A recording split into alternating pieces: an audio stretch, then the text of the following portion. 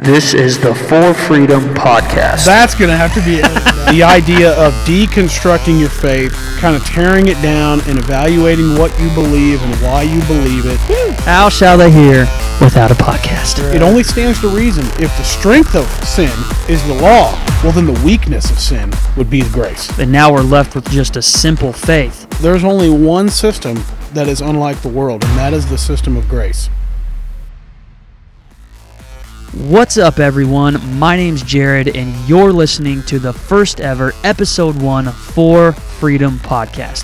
What is the For Freedom Podcast? Simply put, it's a conversation between Kyle and myself. And as time goes on, we really hope that others will join in, because it has been our experience that true, deep, real, unhindered conversation is completely necessary to navigate faith and life. And over the past few years, we've realized how valuable that conversation is, and unfortunately, how little it actually happens.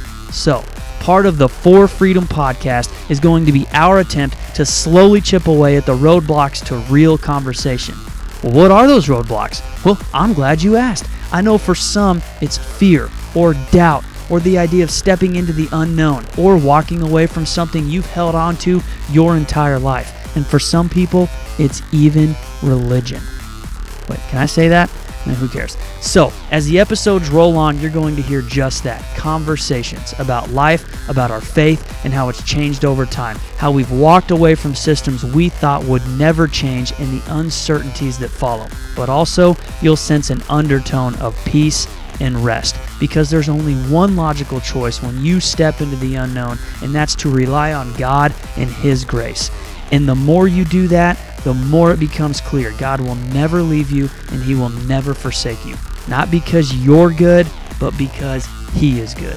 So today, we're going to start to scratch the surface on a couple of things like critical thinking in the religious system. Or does God really reward performance? And before we jump into any of that, we're picking up right in the middle of a completely random conversation where Kyle and I are wondering if God talks to us through weird signs like the number 666. What can that possibly mean? Well, stay tuned and join the conversation. So I was in the train of thought, and that is, when we were there talking about that, the 666 thing. Oh.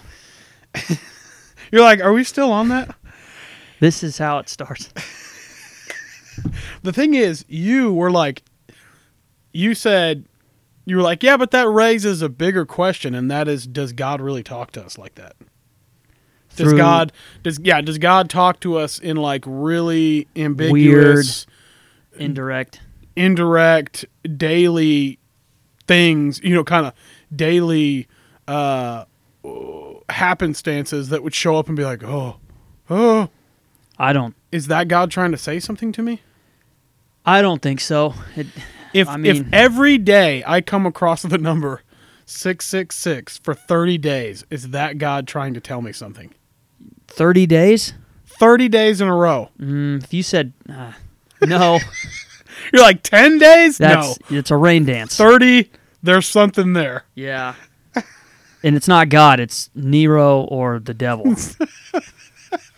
That's who's trying to talk to you. Oh, man. So. Okay. Anyway, I guess I'm done with that. Are you worried? What if you have a dream tonight with 6 black sheep and 6 snakes and 6 egrets? What I wonder is, when something is at the forefront of your mind, yeah, then you notice it way more. I agree with that.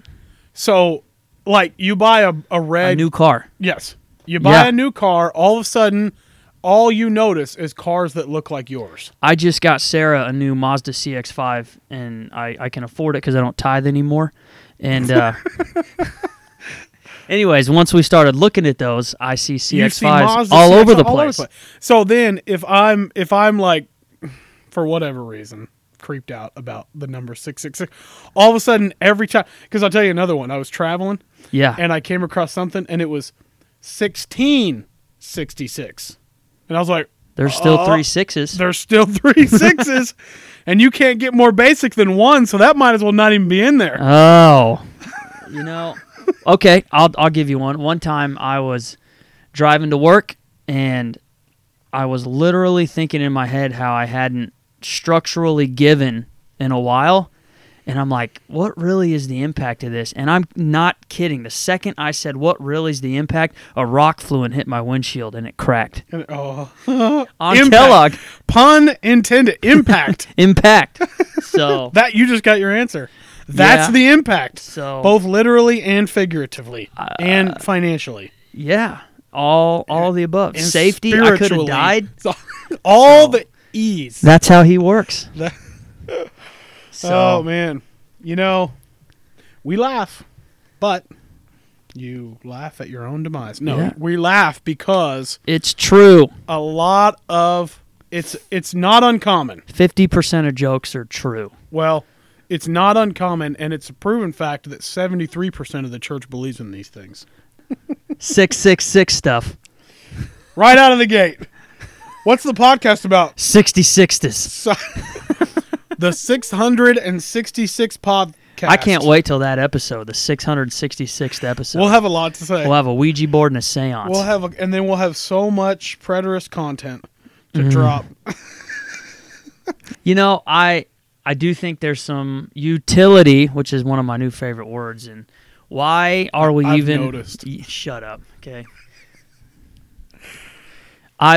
Why are we even doing this? Why make a podcast? Do you want me to joke or tell a real answer? Whatever, both. Do whatever the flip you want, Kyle. Whatever the flip you want. Why are we doing this? That's a great question. I kind of have no clue. I was thinking about it, and the simple answer, if it's simple at all, is I think podcasts have had a huge impact on my life. Well, point blank. Okay, so I'm kidding. It's not that I have no, but the thing is, we live in a world where it's one of your very only opportunities for no-name guys like us to share our thoughts and opinions. Exactly, and you know what? Nobody has to listen. And yet everybody could listen. Boom. Would you be okay? I'd be okay. That'd be justification. Boom. By numbers. I like the platform of podcasts. I like that you can put ideas out there. One of the biggest things that's been a transition point for me has been genuine conversation about real things that, are worth talking about. And that's all a podcast is a conversation. True. Right? True. And I think for me, to that point of what you're saying, for me, for a long time, it was, there are certain things you don't talk about because if you're talking about them or questioning them, then you are operating in doubt. Right. And that was kind of a cardinal sin. Well, and if I can use that very Catholicly phrase, it was kind of a big thing you better not even consider doing is doubting what you've been taught. Or another way to say it is question or critically think about what you believe. Would you really say that it was a bad thing to critically think? Would I say that? Yeah. Well, I definitely wouldn't say it's a bad thing to No, but would you say that that's what the thought process was? Like there could be issues if you because we're kind of talking about, the system we came out of and there was issues with critically thinking or that was a bad thing. And I just wonder, do they really think that's a bad thing? I think I don't know. I don't know that I necessarily want to talk in theys, but I'll talk in even more abstract terms. Yeah. I think that a lot of people look at critical thinking and a lot of people think about critical thinking or they consider critical thinking to be a threatening thing. That makes sense.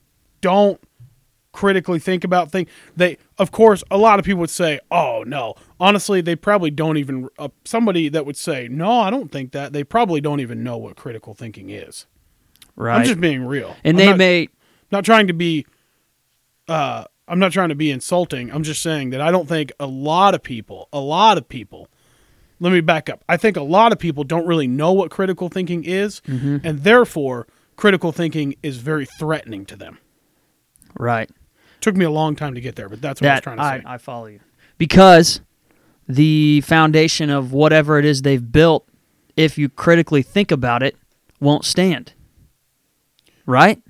I don't even know if people know that, but maybe they look at it that way. Maybe they think they probably don't even know it. Maybe they look at it like as soon as people start critically thinking about things, well, now they're questioning things, and questioning is just as good as doubting. And doubting again is about the worst thing you could do. And would you say the reason critical thinking is probably an issue is maybe you're stepping outside of quote-unquote following the Spirit, and so it's looked at as this, because in that mindset, it's very much less of me, more of God. And so the more you critically think, that's more of you, and no wonder you're often some thing that's questioning what we've done is you're critically thinking that's more of you, less of God, and you need to flip the switch and just believe.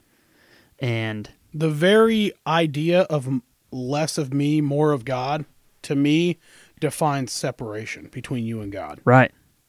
And that's one of those things that, to me, that no longer stands. There's a couple, at best, of scriptures that you can pull out to support this idea of there's you, then there's God. God wants you to decrease so he can increase. I hinted at one of them there. Right. Or God wants you to die on a cross because he did. And you're going to carry it. Right. So, and what I found is when you look at the context, the writer, the audience, you can get answers to those questions, but you have to critically think about it, and then you end up with a much better answer than, well, I guess I just need to die every day so that God can increase. And what does that really mean? You're not really dying. It's just you're self-evaluating, and you're looking at yourself like, me, I'm terrible, I'm bad. Right. All the things I want in life must be selfish and bad. Therefore, I need to look at what I tolerate getting rid of, and I need to try my hardest to operate in the flesh of getting rid of those things. Right. Just recently, within the last 24 hours, I heard the phrase faith deconstruction. I've heard that a lot. You have? Yeah. I had never heard it until within the last day. And the idea of deconstructing your faith, kind of tearing it down and evaluating what you believe and why you believe it. Now, I think... Did you hear it as a positive? Like, is this a definitely. good thing? Okay. I definitely heard it as a positive, but I heard it as a positive. I understood it. When I listened to it, I was like, yeah, that's a good thing. Right. That's probably easy for me to say because it's probably exactly what I've went through over the last year or two. 2-3 years. Of my life. Easy. And so easy for me to say, yeah, that sounds like a good thing. But I'm sitting there listening to it, and objectively I'm thinking, I could see a lot of people being like, no way is that a good thing. Yeah, and I don't have that thought. I think it's a great thing. I'm not scared to do stuff like that. I was trying to really quantify or think about what's been the biggest change for me over the last few years. And one of the terms to me is simplicity. When Paul says, I'm afraid that you're going to be distracted from the simplicity that is the gospel.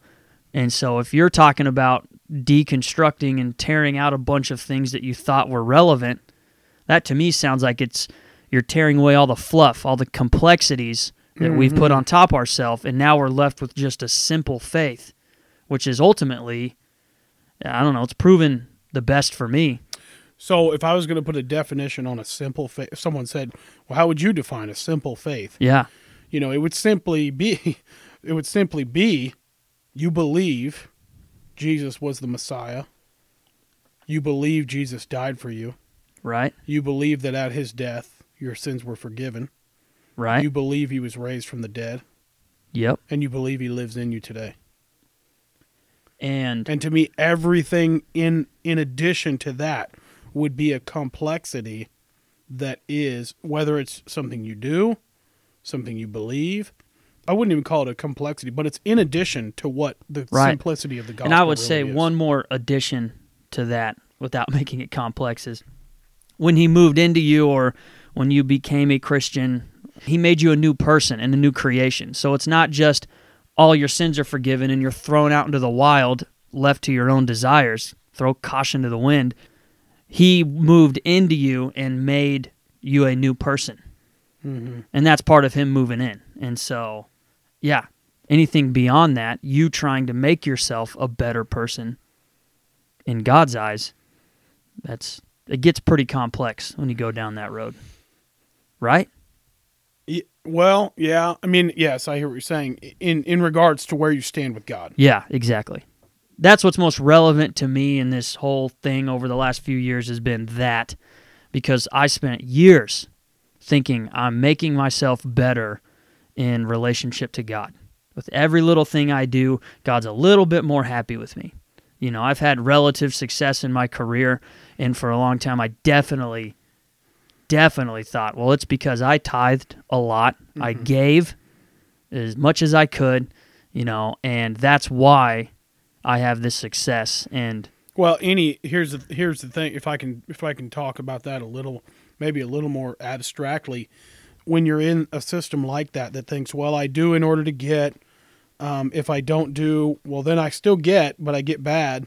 Right. You know, any ups and downs you have over a lifetime in any area, whether it be in your family, in your career, in your friendships, in your, you know, just esteem with other people, any ups and downs you have, you immediately try to connect the dots of, oh, I had an up, what did I do right that got me that? 100%. Oh, I had a down, what did I do wrong that got me that? Yep. And, you know, either you have to believe that comes from God, so God's putting good things in your life because you did good, and then he's putting bad things in your life because you did bad, or withholding good things. Yeah, sometimes whatever it gets you really want to think. Dicey when you think, well, God's only good and he puts good things in your life. However, he also turns his back on you or takes his hand off of you. There's a lot of Christianese there. He takes his hand off of your life if you've done bad things, and he lets the devil get you. He lets the devil do bad things to you. Right. And that's a very easy thought process to have. I had it for years. Yeah, me too. And if I'm in a place right now, it's, you know, I could probably confidently say I'm over that, and I don't buy into that like at all. But there are definitely there can still be times where I have to, where maybe it's going rough, or I've been busy all week and really haven't even had time to think about it. And then you wake up and maybe you look back and say, man, things are a little crazy right now. And I will have to kind of resettle myself on the fact that, wait a second, my old thinking was, well, if things are a little crazy right now, it's probably because I haven't prayed in 5 days. And so I need to go pray for 5 times the amount I normally pray for the next 5 days. I need to deposit in the bank so that I can withdraw whenever I want. Right.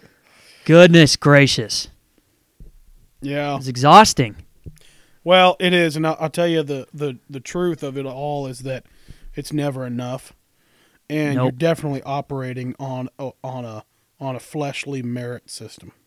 Yeah.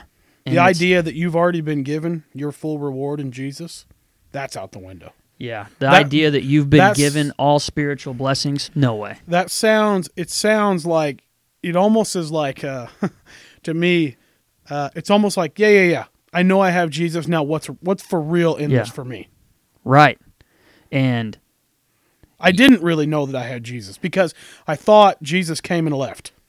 or the Holy Spirit or whatever. No, And part of my deconstructing was pulling that stuff down to be like, you know, of course I would have never said, yeah, Jesus is great, but what else is there? But by far, my actions and my conscience was telling me that that's what I believed. Well, yeah, Jesus is great. I got to do all these other things. I got to keep getting my jewels and my crown. And if it's not for now, it's for when I get to heaven someday because, you know, I want as big of a house as you, Kyle, when I get to heaven. You know, to your point, I would have never said, right. Let's get past the Jesus thing and figure out what's really in store for me. But that's what that type of living system promotes. Is it promotes an idea of almost, okay, so here's Jesus. You kind of leapfrog past it to be like, but Right. what else is in it for me? Is there more holiness in it for me? Well, Is there more financial blessings? I know you kind of quickly rattled it up, but do I get a big fat crown when I get to heaven? Yeah. Do I get a big mansion when I get to heaven?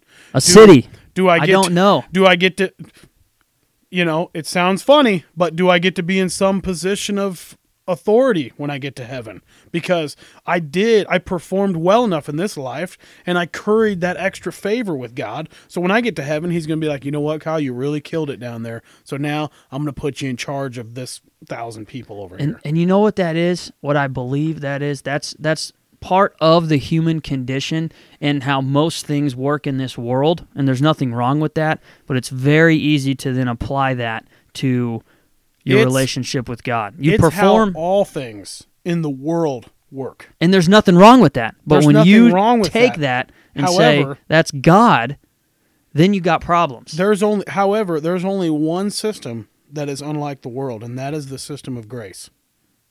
Amen. I'm not trying to sound all whatever. But it's good. I'm just saying that in the world, you don't get what you don't work for. Right. That's the way the world works. You don't get what you don't earn. Yeah. Relatively speaking. Isn't it ironic that, don't you think? Isn't it ironic that God's system works differently than the world? It's actually not ironic. And right? so shouldn't it be different? Well, yes. Maybe ironic's probably the wrong word, but it's kind of mind-blowing to me to think only then and there with God are you going to get a system that doesn't reflect the world. And so one very popular phrase for the most of my growing up in Christian life was, don't be of the world. Don't be in the world. You can be in the world, not of the world. Yeah, we're in the world, but we're not of the world. And then another very popular one was, don't live after the flesh. Right. Don't live in the flesh. And now I have two totally different interpretations of what those mean. One, don't be of the world. In other words, don't go looking for some sort of merit-based reward system with God. For sake. Even living in the flesh, to me, living in the flesh is simply pursuing what you do and don't do in accordance to your righteousness. You're right with God because of what you did, or you're not right with God because of what you didn't do, all that. Right. So when you go down that system, that road, that's where it gets extremely complex. Right? That's where things then become based on culture or based on whatever feels good that week, whatever doesn't feel good. Traditions of men. Yeah, so I mean, let's just go down this road for a minute where you have to not be of the world. What does that even really mean? Or I'll lump them together. Not of the world, don't live in the flesh. I'll say those are generally both the same from the way we heard it, the way I used to hear it. Yep. What does that even mean? That's this is where you would critically think about it, and then if you critically think too long, you're going to realize I can never not be like the world according to that system. So if you were asking me what I thought it meant for a long time is, well, the world, people in the world are out there doing a bunch of sinning. Like listening to bad music. Fornication. Watching rated R movies. Fornicating. Right. Drinking. There's cussing. Cussing, yes. There's... not tithing. Then there's the sins of things they don't do. They don't show up to church as many times as the doors are open. They don't give a certain amount of money to some local church. They don't read their Bible a certain amount of times every day. They don't pray every day. They stayed home and watched the Super Bowl instead of going to a building. They don't witness to people. They're not compelling people to become a Christian like they are. So there's all those things. Right. And the general idea was that's the world. The world doesn't do those things, and they do all those other things. Now, don't you dare be like them. Right. And I think we've kind of figured out this term, or that makes it make sense to me, is it's a man-made measuring stick. And every person's measuring stick is a little bit different on how they measure what's in the world and not in the world. To your point, it's very, very culturally relevant. Yeah, because there are things here that are terrible that are not terrible in another society. And so are they just wrong? I mean, in some cases they might be, but when you get down this road of what makes you of the world and not of the world, it gets pretty complex pretty quickly. Well, and how do you evaluate those things and say they're what? They're sin? Yeah. or they're not. It's either, and that's Sin. where it's complicated. It's either sin or you're not walking in the will of God. You're in the permissive will, but not the perfect will, because you're a little bit of the world, but not 100% like the world. And I think another way it's said is you're not putting God first. Exactly. You know, And you have to die to yourself every day. how would someone even look at those things and say, those are definitely sin? Well, you have to measure them against something, which... Again, against what? Either, here's the way I look at it. You either put it up against what's been handed down to you, probably from generation to generation. Right. Or you put it up against the standard of the law in the Old Testament. Exactly. That's where a lot of people want to draw some of it, is that's the measuring stick, the Old Testament law. And then it's probably just 9 of the 10 commandments. It's not all 10. What's the 10th one? The Sabbath. The Sabbath, yeah. Nope. Nobody, because nobody Yeah. follows the Sabbath. And one of the most... So when someone says, no, you definitely have to be following the 10 commandments for moral living in order to be considered a Christian, they're definitely leaving out at least one, that is, remember the Sabbath and keep it holy, according to the way that under the law the Sabbath would have actually, in fact, been remembered and kept holy. Well, and I'll say this, I've kind of come full circle, well, not full circle, but completed some of these thoughts, that you can try to keep the 10 commandments for moral living, but going to the 10 commandments to determine how you're going to live is not going to bring you life. It's not going to enrich your existence here. It's not going to give you life. When he said, I came to give life and life more abundantly, you're not going to get that by running to the 10 commandments every day and saying, should I follow these or not? I mean, it's a good idea not to murder somebody, but that's not what gives you life. Now you're just told what not to do. So that's probably where it's going to get a little sticky for some people, because they Right. say, what do you mean I don't have life? I mean, I'm living. Well, when I determine life, I guess when I'm saying that, I'm saying the life of God, what fulfillment, peace. What's the kingdom of God? Righteousness, peace, and joy. You're not going to get any of those things if all you do is run to the law to figure out what to do and not to do. Some people, though, all right, so now we're critically thinking. Let's do it. I'm ready. Some people, though, definitely find fulfillment in their ability to follow a set of rules. Right? Does that edge right up against pride if you're getting fulfillment out of your ability to follow rules? Well, it could. I mean, I hear what you're saying, and yeah, I would say so, but I think some people look at it like, I mean, that's God's instruction. So when I had to deconstruct, I really like how you put that, because that adds some clarity to the way I've thought. If I have to go down that road, if that's my thought process of what am I keeping and not keeping and where am I getting my fulfillment or not, then it's based on whatever makes me feel good or doesn't. It's not really based on the true system of the law, because the law simply brings death into your life. And that's a Christianese term, but it doesn't, it will show you somewhere that you've fallen short. And if you come to accept that you feel good that you're following the law or the commandments or whatever, then I'll go as far as to say you've compromised somewhere and you probably just don't know it. Well, I think, and we might be saying two of the same things, but I think one of the big things, and it ties right into the idea of you saying life, Yeah. and that is, it's very common to think, I'm righteous, or I'm in right standing, because those are honestly, the word righteous isn't used in our modern time, but Righteous. Unless you're righteous. Yeah. Unless you're from California. Unless you're in the church world. Right. But right standing, that's more of a common phrase. Mm-hmm. I'm in right standing with God based off of what I do and don't do. Exactly. That's what it all boils down to. Because I truly believe if you sit down with somebody who gets fulfillment out of following the laws as far as their relationship with God goes, then if you deconstruct that far enough, you're going to get to a point where they really think, well, I do these because it affects my right standing with God. It improves the way God looks at me.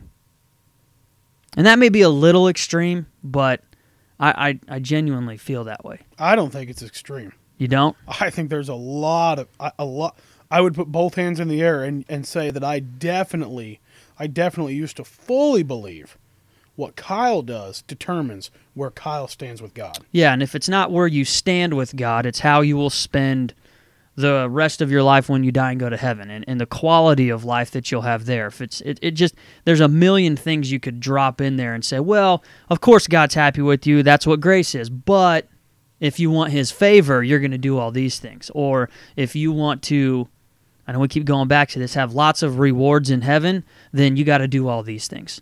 And so it's just a human condition to immediately be drawn to performance. And what has become faith for me in its truest sense, and putting your belief in something you may not feel at times, is putting the faith in the fact that I am righteous, I am in right standing with God, regardless of what I do. Regardless. That takes faith for me. So I'm going to play the advocate over here. Yes. And say, how? How? What do you mean? How are you in right standing with God, regardless of what you do?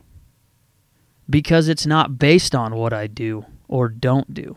What's it based on then? It's based on what Christ did. That's why it's called the finished work. The whole reason that Christ died on the cross as the final once-for-all sacrifice is so that all of the judgment that needs to happen to sin would be taken care of. It's mind-blowing that Romans 3:23, all have sinned and fallen short of the glory of God. The very next scripture, verse 24, says something along the lines of having been justified freely by His grace. Exactly. So the all who have sinned and fallen short has also been justified freely by His grace. And then, in Romans, it's very clear. If it's works, it's not grace, and if it's grace, it's not works. And so when you walk through that entire mindset, you get to this conclusion where, do I really think I can impact my right standing with God or how He looks at me? And if I do, I'm either not fully believing the gospel, or I don't think what Jesus did on the cross is good enough. So okay. All right. So, I know this is elementary, but that's good. Yes. Right standing with God is only a free gift that can be believed in. Exactly. You can't earn it. You can't lose it. It all settles on, I never knew God was this good. And His goodness is a very natural part of my life. And my relationship with God is a very natural part of my day-to-day life. And right. I'm going to finish. This is a thought I wanted to get out real quick too, is that's a thing that for a while was grinding in me, that I really thought, man, you really got to have these supernatural experiences with God daily. And if not daily, once a month, but the guy who's having it every week has a closer relationship than the guy who's doing it every day. And so you really had this less of me, more of God mentality. And, man, if I'm feeling like I'm doing well at work and my normal life's going good, I like watching football games, I like eating food, just doing things, that must be because I'm sacrificing in my relationship with God. And the one thing that has been a game changer for me and so much fun is how natural your relationship with God is, and how it's a normal part of my life. Okay, so I like what you're saying right now, but I want to hand you this hat, and then I want you to put it on for a second. Okay. I have kids, and I also hate soccer. Yeah. One of my kids started playing soccer, and they asked me, Dad, do you like soccer? And my response was, I like soccer because I know you like soccer. Yeah. Now, maybe to some people that sounds a little condescending, but the true heart of a father, and I truly mean that, I don't like soccer. I don't like watching soccer. I don't like anything about soccer. But the fact that I saw her out there having fun, enjoying it, And I got her feedback over a season that said she really liked it, enjoyed it. She met some friends. She had a good time. We got good pictures, all that junk. I immediately had a heart that said, you know what? I like it to the same level that you like it because you're my child. And the things you like, I like. And you're talking about God, about the things that you like as an individual. You like football games, you like this, you like that. And this idea of thinking that those things must be in opposition to a God. The heart of a true father says, you know what? If you like those things, I like them too. Right. I'm with you. Whenever you have a soccer game, you better believe Dad's going to be there. Whenever you tune into a football game, spend some time with friends, the goodness of God is you better believe Dad's going to be there. Because one of the foundational scriptures is you've been set free for freedom's sake. Nothing more. Go live life. And I'll be there. I'll be there with you. Let's go. And, when you go down a route that maybe I see something, I might start nudging you, but I will never leave you. And I'm going right with you through whatever you do. And that has been one of the most peace-bringing things to me. And that shows fruit in your life. It really will. And that's what if I want to get across to people, it's, man, he wants to be with you and likes the things you do, and it's incredible.